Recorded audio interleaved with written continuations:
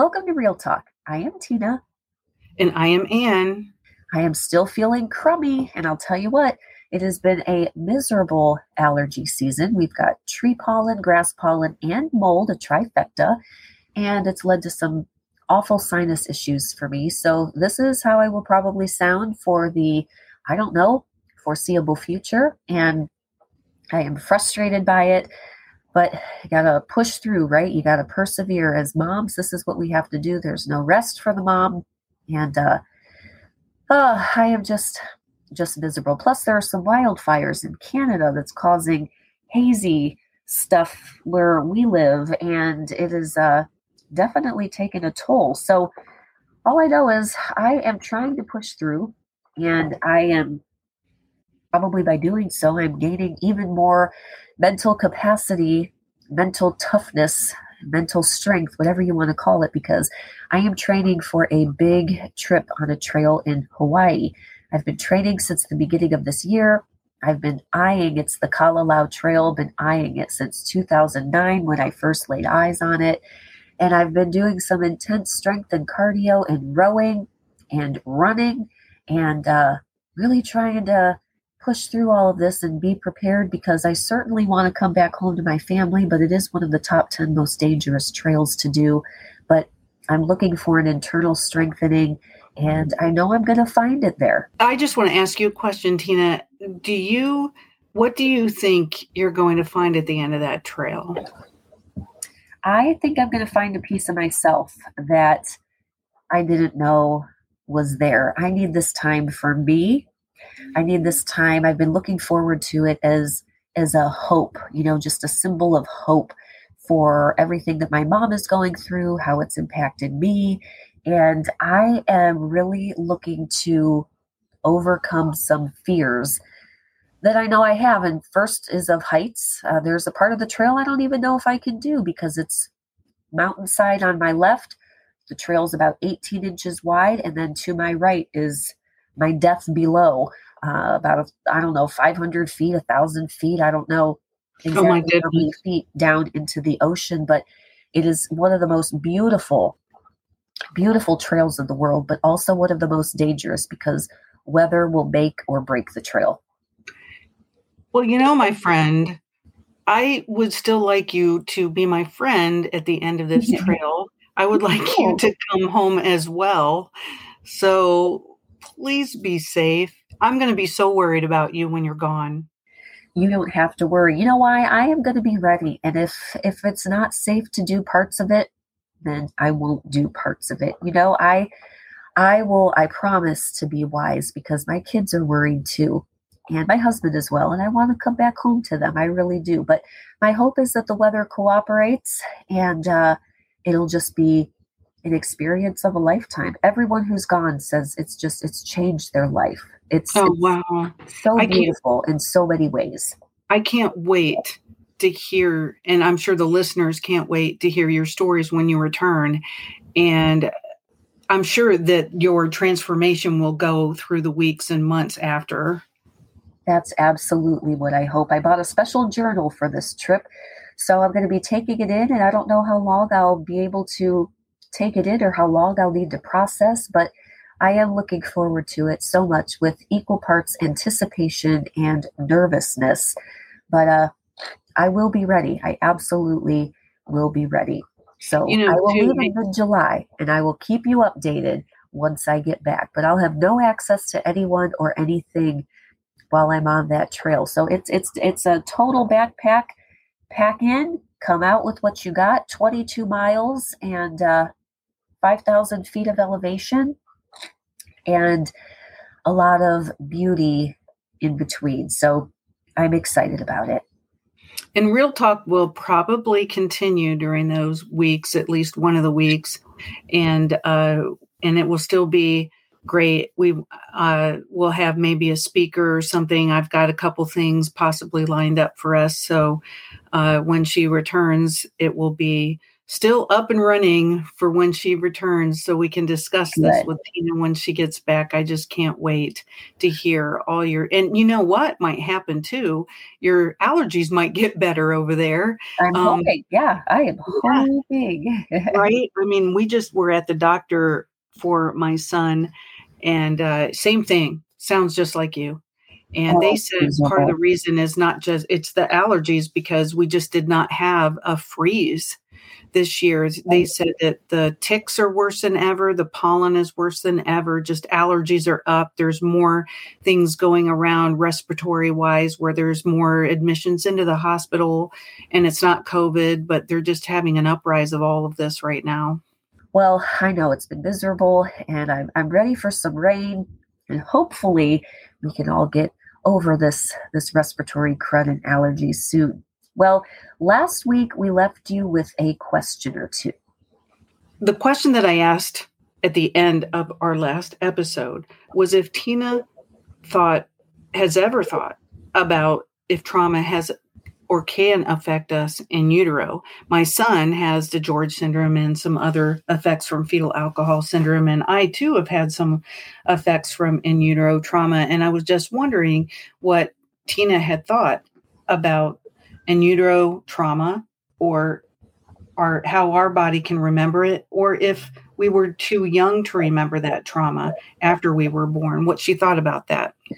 So I never used to really know anything on the topic until a few years ago. So then, since then I've read many articles, I've talked to holistic practitioner friends, and I believe this to be true. It's really a fascinating area, actually. There is generational trauma, transgenerational trauma, epigenetics, growing research that suggests trauma from childhood abuse or family violence, or if someone had food insecurity, many, many, many things that can be passed from one generation to the next. And I've read that trauma can leave a chemical mark on a person's genes, which can then be passed down to future generations. Now, the mark does not cause a genetic mutation, but it does alter how the gene works. But in a way, which this is all of epigenetics, I think is good then, because if trauma can alter genetics in utero, say, for example, then we certainly should be able to change our genes now, meaning that our genes are not our final destination. And that's really what the whole basis of epigenetics is, that we can alter our genes. It is a fascinating area, and it's something I have to hold on to and hang on to hope for, because with my mom having early onset Alzheimer's, she is only 62 years old, was diagnosed at 59. It has really crushed us. And at the same time, her doctors are saying they don't think there's a genetic component. And then you do have the epigenetics component that kind of makes you think maybe we have some control over these genes than we thought. Well, I hadn't really thought about this in different times when I've heard people like Michael J. Fox or some other people that have talked about some gene therapy. And I could be wrong about it being Michael J. Fox, but I'm pretty sure that, some of these diseases that people have had where they've tried to do a lot of research on the genetic piece of it and trying to alter it. So, that it really is fascinating, Tina. We're not God, but I also love that we've been given the tools to be able to alter things when we need to. I think that's amazing. That's the whole basis of really why I'm doing this trip. I'm not getting any younger. I know that entering my 40s, there I aged myself, entering my 40s, it is a decade that is absolutely critical. So I want to be in the best shape of my life with what I put in my body in terms of food, how I exercise. I want to give myself my very best shot, my mind, my body, and my soul, really, the whole best shot that I can. So I am doing absolutely everything I can physically and eating. And yes, I still eat ice cream and chocolate, but just a whole lot less than maybe what I used to, but really taking care of myself and really making sure that I'm doing the things that I need to be doing now so that later I can reap the benefits. Yeah. I also believe in altering a disease or changing it or being able to at least kind of hold it off for longer periods of time with what we eat. The things that we put into our body is everything. And I've also changed a lot of what I'm eating. I mean, at times I try to eat what my young kids eat, and I have to remind myself very quickly, I am not 10 anymore. I have to stop this. So then I go back to eating my greens and everything else that I do. But anyway, um, I unfortunately spent a great deal of my life in a traumatic environment and had a lot of trauma before I could even speak. And that also happened to my son. And I think that that also uh, added to his inability to be able to speak until he was probably like 7, where he could actually put sentences together and things like that. But I was hospitalized as an infant from something that happened to me and had to have surgeries. And it I was unable to have kids because of it, which is fine because I have ended up with the biggest gifts that I could have ever been given, but it affected me seriously for the majority of my childhood and young adult life. And I had body memories and actual physical memories or an actual physical pain because of what happened to me led to difficulties with internal organs as I grew up. And I had to go to the hospital a few times for it. I had memories that made me incapacitated physically and emotionally. Oh my gosh, I can't imagine. It's just a lot to take in. But knowing how far you've come, it's like you just would never know all of these other things that have happened in your life. Health.com has said that trauma itself can also cause pain. Headaches from a brain injury or back pain from a spinal injury are examples. Even removing physical causes from the equation, there does seem to be a higher level of chronic pain in people with PTSD than without. So this suggests that there may be some common neurobiological pathways.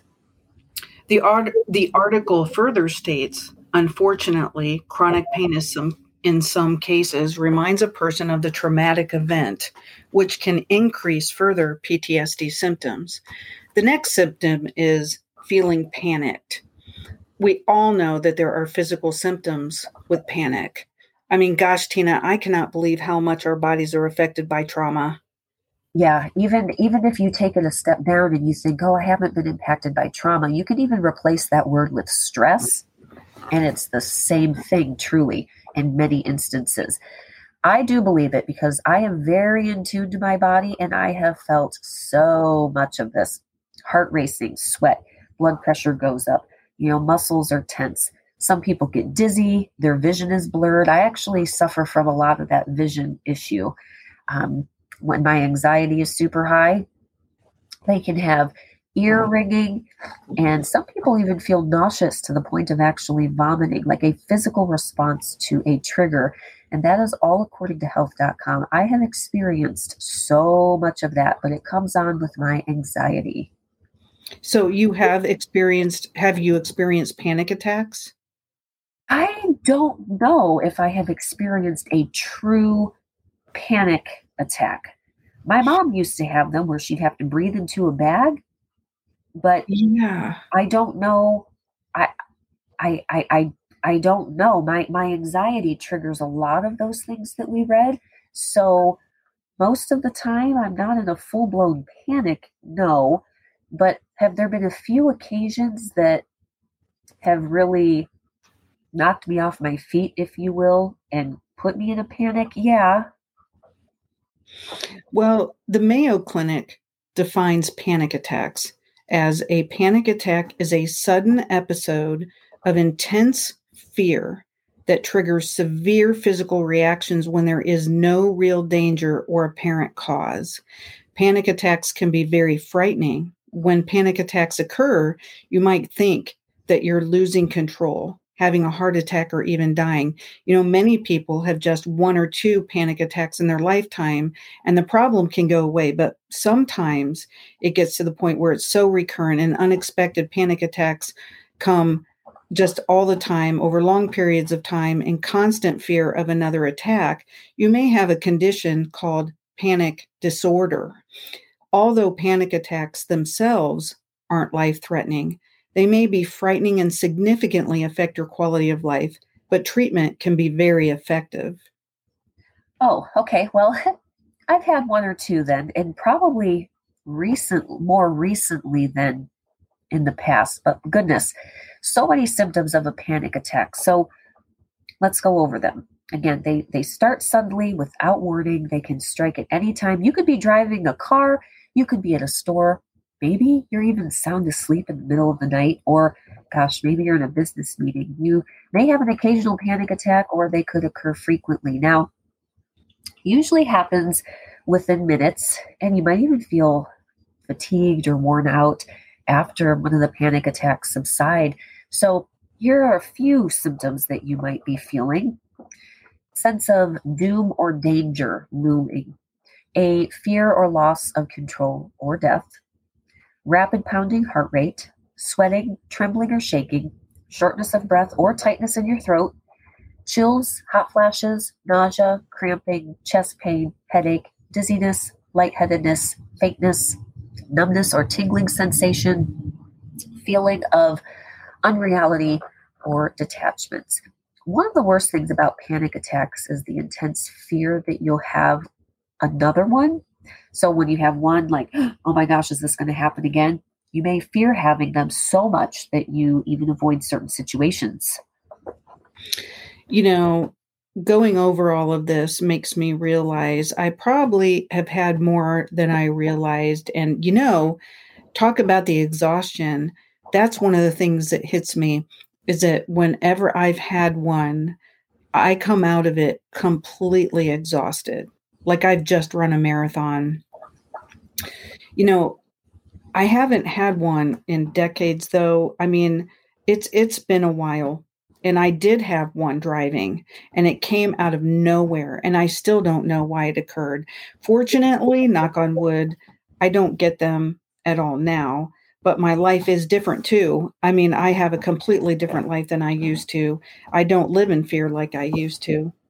I'm so glad. That gives me so much hope. And I hope for someone listening, it gives them hope too. If you're suffering from this, that you know that help is available as long as you're willing to do the work, you can be healed too. And, after I'm talking about the panic attack triggers and symptoms and all of those things, I feel like, yeah, I probably had more than I thought I did before I realized all of the signs and symptoms. So I'm working on overcoming some fears, looking forward to, my upcoming adventure in Hawaii, looking for an internal strengthening. I'm really hoping that this adventure and this season of my life will really help me in some areas that we're talking about now.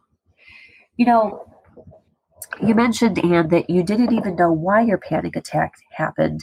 And the Mayo Clinic says some people don't. Some reasons why, though, they can happen are because of stress, genetics, changes in the way parts of your brain function, among some other reasons. Some research suggests that your body's natural fight or flight response to danger is involved in panic attacks. Your heart rate and breathing would speed up as your body prepares for a life-threatening situation. Many of the same reactions occur in a panic attack, but it's unknown why a panic attack occurs when there's no obvious danger present. And I just want to say that I honestly think that there's just a link to an earlier trauma when it happens. That's my perception, at least when I've had my panic attacks, is it could be as small as a smell or as, just something inside of me triggers some kind of a memory, which takes me all the way into a panic. Anxiety can lead to this, which can lead to this, and then it can go into a full-blown panic attack. I mean, that's how at least it has happened with me, Sure. except for the time when I was driving, there was absolutely no reason for it. And, I'm wondering if maybe there was something that happened that I wasn't even aware of. So there could be that. Yeah. The article speaks about nocturnal panic attacks. Have you ever woken up in the middle of the night in a complete panic? Only on rare occasion, but I know it's because of a dream that I've had. So I haven't done that with, I guess, having no reason, if you will. Does it happen to your mom? Because I know with Yeah, your mom and what she's gone through, I was yeah. just wondering. This is something that definitely, sadly, does happen to my mom, and quite often. I would say probably weekly. Oh, you know, I can't imagine. I used to have them, and it was to the point where I would just gasp for air, sit up in bed like somebody had just been holding me down and I was fighting somebody. Yep, And that is it exactly how it is. Yep. it's an awful feeling. And fortunately, with everything else, that has too subsided over the years. And I can't, I feel so bad for your mom that she's going through that, because with also her having dementia on top of that, it's got to Yeah, be terrifying. it is. It's really, really sad. I am so thankful though, Anne, that you don't suffer from them. Truly, I hope it gives others hope who are listening. And goodness, it's given me hope. And I'm not going to lose hope for my mom either. I will keep praying and Mm. asking and hoping that she can just sleep well at night, if nothing else. Well, I think that concludes our time this week, but we are going to end with a quote. And this week, the quote is: "We delight in the beauty of the butterfly, but rarely do we admit the changes it has gone through to achieve that beauty." That is the beloved Maya Angelou. And I'd also like to add that we have to help ourselves more than someone else is helping us. If we want to be different, if we want to be changed, if we want to be helped, it has to start with us doing most of the work.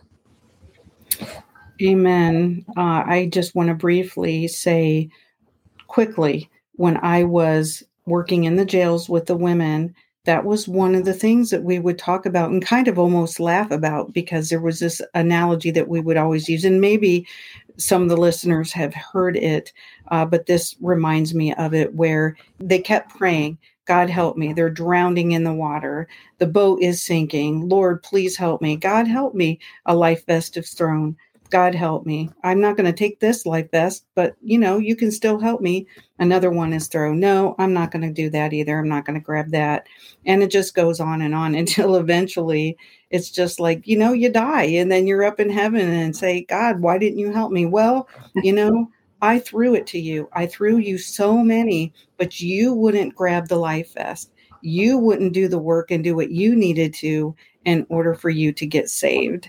So it's kind of like that same thing. And I totally relate, because I can't tell you how many times I've just told myself I can't do this. And it has started with one breath, one step, one movement. And I just told myself, just keep going until I could do it like it was, second nature. So, Yeah, um, yeah, and yeah, so it's difficult. We're not saying that this is easy. It is difficult, but you can do it. If we can do it, you can do it. yeah, absolutely. And, just a few weeks ago, we did a butterfly release. And so I actually got to delight in the beauty of the butterfly and also watch the hard, messy, I interpret it as the caterpillar probably thought it was dying phase.